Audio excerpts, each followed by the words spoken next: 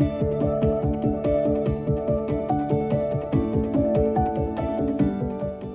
guys, welcome back to the Women's Cast. I'm Allison Mesger. I serve as the Central Women's Ministry Director here at the Austin Stone, and I am thrilled that you're joining us for this next little series in our podcast. We will be continuing our year-long conversation about hope by talking with 4 women whose unique stories show us different facets of the messy, often painful, but beautiful posture of being expectant for Jesus. Guys, Romans 5, if you haven't read it in a while, go do it. Tells us that because of our faith in Jesus, we can celebrate in hope of the glory of God. And then it goes on to say something even more radical, that we can celebrate in our tribulations. That's our trials and in what's broken. All because of what these trials produce in us, which among other things is a hope that does not disappoint because of the love of God. We believe that through the stories that Davina, Anna, Amy Jean, and LD share, you'll be reminded that hope occupies this really unique space between confidently hoping in the glory of God to come and expecting that He is lovingly with us in all the trials until we get there. We get to be expectant because Jesus gives us a hope that does not and will never disappoint. This is episode 2, Anna's Staff with Amanda Brown. One caveat before we jump into their conversation: Anna's story involves the recent loss of a child. Anna wanted to share her family story in faith that it would encourage the body of Christ, and we believe it will do that. But we know this story may be difficult for some of you to hear, so I wanted to let you know before you listen. My name is Amanda Brown, and I serve at our St. John congregation as our spiritual formation and women's director. And I am so excited to be with my new friend, Anna. Anna and I have kids that have gone to the same preschool, we just learned. I just met Anna 15 minutes ago, right? But apparently we've been Instagram friends for a long time. And so it's like catching up with an old new friend. And so I'm excited to have a conversation with you today. And I'm excited for you guys to hear a little bit more about Anna's story and where hope has fit in and continues to fit into your story. So I'll let you start, if you don't mind, just sharing with us just a little bit about Jack's story. Yeah, thank you for the opportunity to get to share Jack's story. My name's Anna, and I am married to Trevor, and we have 3 children, 2 here on earth and 1 in heaven. Walker's 5, Lainey is 3, and then Jack was born on June 16th, 2021. And he was diagnosed in utero with a life-limiting diagnosis called trisomy 18 at 20 weeks gestation. We found that out, and he was a planned pregnancy and very much prayed for and longed for, and we were so excited when we found out that I was pregnant. And so finding out the news that his life was going to be much, much shorter than we would have ever hoped for our child was a devastating blow. And so we were given the option to terminate the pregnancy, which was a place we never ever considered that we would ever be. And although it wasn't really a choice for us, we knew we were going to carry him for as long as the Lord gave him life. And so he lived for 13 more weeks in my womb. And at 33 weeks and 3 days gestation, we went in for a checkup, and he was showing us that he was in distress. And so he was born later that day by C-section, and God gave us the gift of meeting him alive and hearing his cry. And he was with us for about an hour on earth before he died. So that was 5.5 months ago. So we're still very much in the thick of grief and just learning how to do this. Yeah. So I'm really thankful to be here to share what the Lord has taught me in this season even just to get to say Jack's name is really meaningful to me. Yeah. Thank you for sharing. Can you tell us just a little bit about the diagnosis? Yes, absolutely. So trisomy 18 is a very rare disease. It just happens randomly at conception. Okay. And so there's not like there's no cure for trisomy 18. And so what it is it's a third copy of the 18th chromosome, and Jack had complete trisomy 18, meaning that every single cell in his body was affected. And so trisomy 18 can look different from baby to baby that has the disease. But Jack had a heart defect. He had a severe gastrointestinal defect. He was very, very small, and he had a club foot, which I thought was beautiful. Yeah, and so it's considered a life-limiting diagnosis, and as parents, we were put in to the position of choosing what kind of care and interventions we wanted for Jack, and again, just seemed like impossible. Thank you for sharing. I'm so sorry for your loss. So having that diagnosis mid-pregnancy, right? Can you kind of walk us through, like, what was it like to get that news, and what does it look like to fight for a hope in that news? Yeah, so getting the news mid-pregnancy,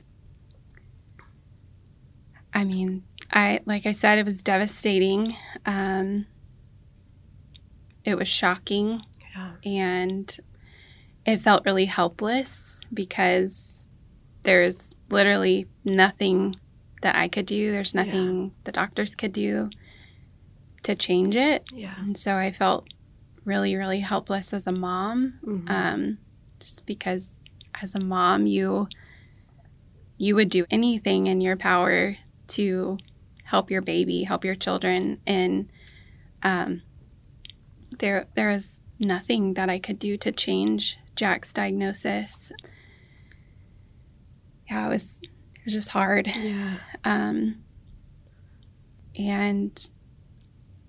fighting for hope during my pregnancy with Jack,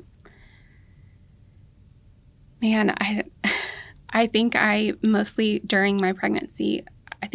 relied on other believers lifting us up and praying for us. And I truly felt carried by believers around us and by the Lord. I don't know. It honestly kind of feels like a blur now. I'm sure. Yeah. Kind of looking back at 2021, because I'm trying to get my timeline right. You probably got pregnant in 2021, right? Or maybe the end of 2020. End of 2020. Okay, so you have a year of a roller coaster, an extreme roller coaster, right? That you've been planning for this pregnancy. You have this excitement and this hope of what you planned, right? And then you receive this diagnosis, and you go through that news. And I love that you said that the body of Christ helped you to persevere. And I know you know a little bit of my story. I've felt that myself, that when I can't make heads or tails of anything, that I've got people around me that help hold me underneath my arms so I can take one more step forward. Yes. And then moving beyond that to holding Jack in your arms, and then losing him, and then grappling with, this is the story that God's writing for me, and it's not the story that you planned, right? And so what have the waves of hope and the pursuit of hope looked like since then? Yeah, so for me, hope since Jack died has looked mostly like lament. and just making the conscious effort every day, sometimes multiple moments during the day, to turn to God, to come to him with my pain and my complaints. And yes, I think it's okay to tell those things to God. He wants to hear them, and he can handle anything that we bring to him, and then asking him for help, and then trusting that he's not leaving us. And lament is something that I knew about before walking through the season with Jack, but it wasn't until after Jack died that lament became a spiritual discipline that has really carried me through a really, really dark season. And there's a book that my counselor recommended to my husband and I, and it's called Dark Clouds, Deep Mercy. And it has been such a helpful book, and just learning how to lament and what that looks like and how to do it. But lament has really become like a voice for my pain, and it's been a bridge for taking my pain to God's promises. And I still continually dance between the two every day, and it's a fight to trust that the Lord has me. He has Jack. But I've learned that lament is an act of worship, and it takes me to Christ time and time again. That's so good. That's so good. If for those of you guys that are listening, Dark Clouds, Deep Mercy is such a great resource for, I think for the whole body of Christ, right? I agree. And not just if you've lost someone close to you, but I think you said it so beautifully that it helps to take what the reality that we live in is exactly what you said, that we're in this in between of, we have this pain in our real life pain, right? And real life hurts and griefs. And yet we know the promises of God, and we know that he'll wipe away every tear, and we know that he'll make everything right. And yet we still live in this in between. And so that book is such a great resource to help put some feet to that in between and in the practice of lament. What kinds of truths have you clung to in this season? Yeah, I have clung to and am constantly reminding myself that God is trustworthy, that he will use this pain for good. We know that from Romans 8:28. He promises that any pain on this earth will be used for his glory and our good. I cling to that. It doesn't mean it doesn't hurt. It hurts so much, but God can use it. I'm clinging to the promise of eternity with Jesus. I've never longed for eternity so much, and I don't think I've ever felt the weight of the world like I have until this year with losing Jack, and honestly just knowing that I'll see Jack again and hold him again, and that day that we handed him over at the hospital, it wasn't the last time I'll get to see him. And then a verse that I turn to often to remind myself is Revelation 21:4, and that says, "He will wipe away every tear from their eyes, and death shall be no more. Neither shall there be mourning, nor crying, nor pain any more, for the former things have passed away." And I just have to remember that this moment in time is so brief compared to eternity with Jesus. Yeah, that's right. And so hard to actually believe and feel when you're in the middle of any parent's worst nightmare, right? Absolutely. Yeah. Because you shared how the body of Christ helped carry you, I'd love for you to share, if you're comfortable, what were the ways that were most helpful that they cared for you, and what ways were unhelpful or even hurtful? Well, I just want to preface this with saying that we were supported so well by so many people in so many different ways. And it was overwhelming in the best way to be loved on like that. Mm-hmm. And I would say some of the most meaningful ways that people have supported us, and me specifically, is friends who just continue to reach out, mm-hmm. and friends that are willing to sit in the pain and not try to fix it, or mm-hmm. not try to take me out of my grief, mm-hmm. but really just to come into it with me. And I think it's really easy for us to, when somebody is hurting, for us to say, I can't imagine how you feel. And I am guilty of saying that far too often, but I've learned this in walking this road of losing Jack, that we can step into it and try to mm-hmm. imagine. And that's really meaningful mm-hmm. for someone to mm-hmm. do. Meals, in like a really tangible way, meals were extremely helpful. We had meals for like 3 months delivered to our porch, and that was super helpful.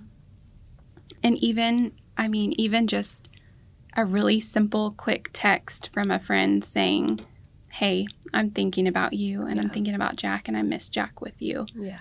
And that's it. You know, it doesn't have to be really fancy or wordy. It can be something really simple that really means a lot and made me feel really seen in my pain. And as a grieving mom, I want people to remember Jack, and so just seeing his name on a text is really meaningful. And something else that I would say to somebody who's supporting a grieving friend is, instead of saying, hey, let me know if you need anything, try to be really, really specific mm-hmm. with something that you can do. So instead of putting it on them, hey, you let me know if you need anything, maybe say, hey, I'm going to Target. Right. Can I pick you up anything mm-hmm. and drop it on your porch? You mm-hmm. don't even have to open the door.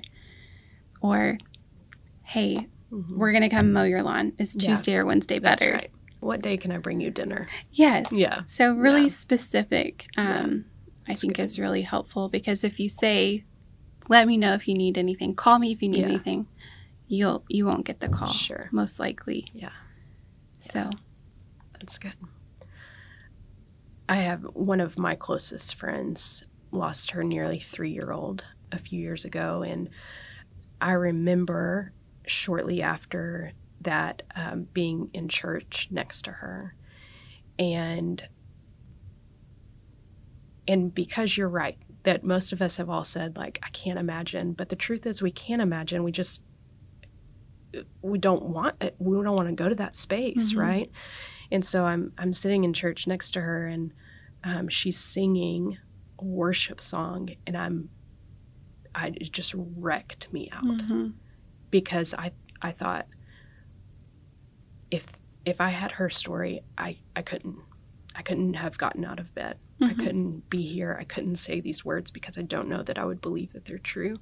And yet sitting next to my friend and hearing her sing persevered me, right? Because she was experiencing a grace that I had not yet.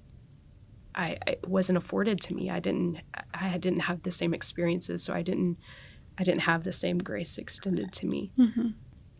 And so I share that with you to say, you being here and you sharing your story and you continuing to serve the Austin Stone is persevering the body of Christ. As much as you have felt persevered by the body of Christ, you are persevering people around you.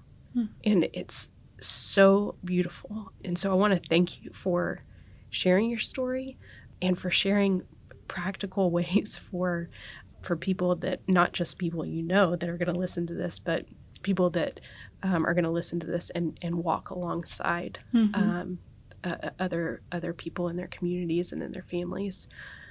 So I'd love to close by just asking you, what do you hope women walk away with by hearing your story?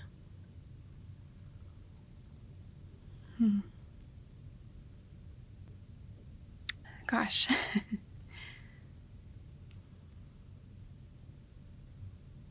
I hope that women who are hearing this story would know that they're never alone, despite how lonely their pain and their grief might make them feel. That God is just always nearby, and He's our help in our times of need. He's never going anywhere. He's not abandoning us, though it feels a lot like He has at times. I know I felt abandoned by God at times, and I have often told God, I don't feel you. I don't see you. Everything hurts, but I need you, God. I need you to help my unbelief. I need you to restore my hope, and just trusting that He'll do it, because He will. Yeah, that's so good.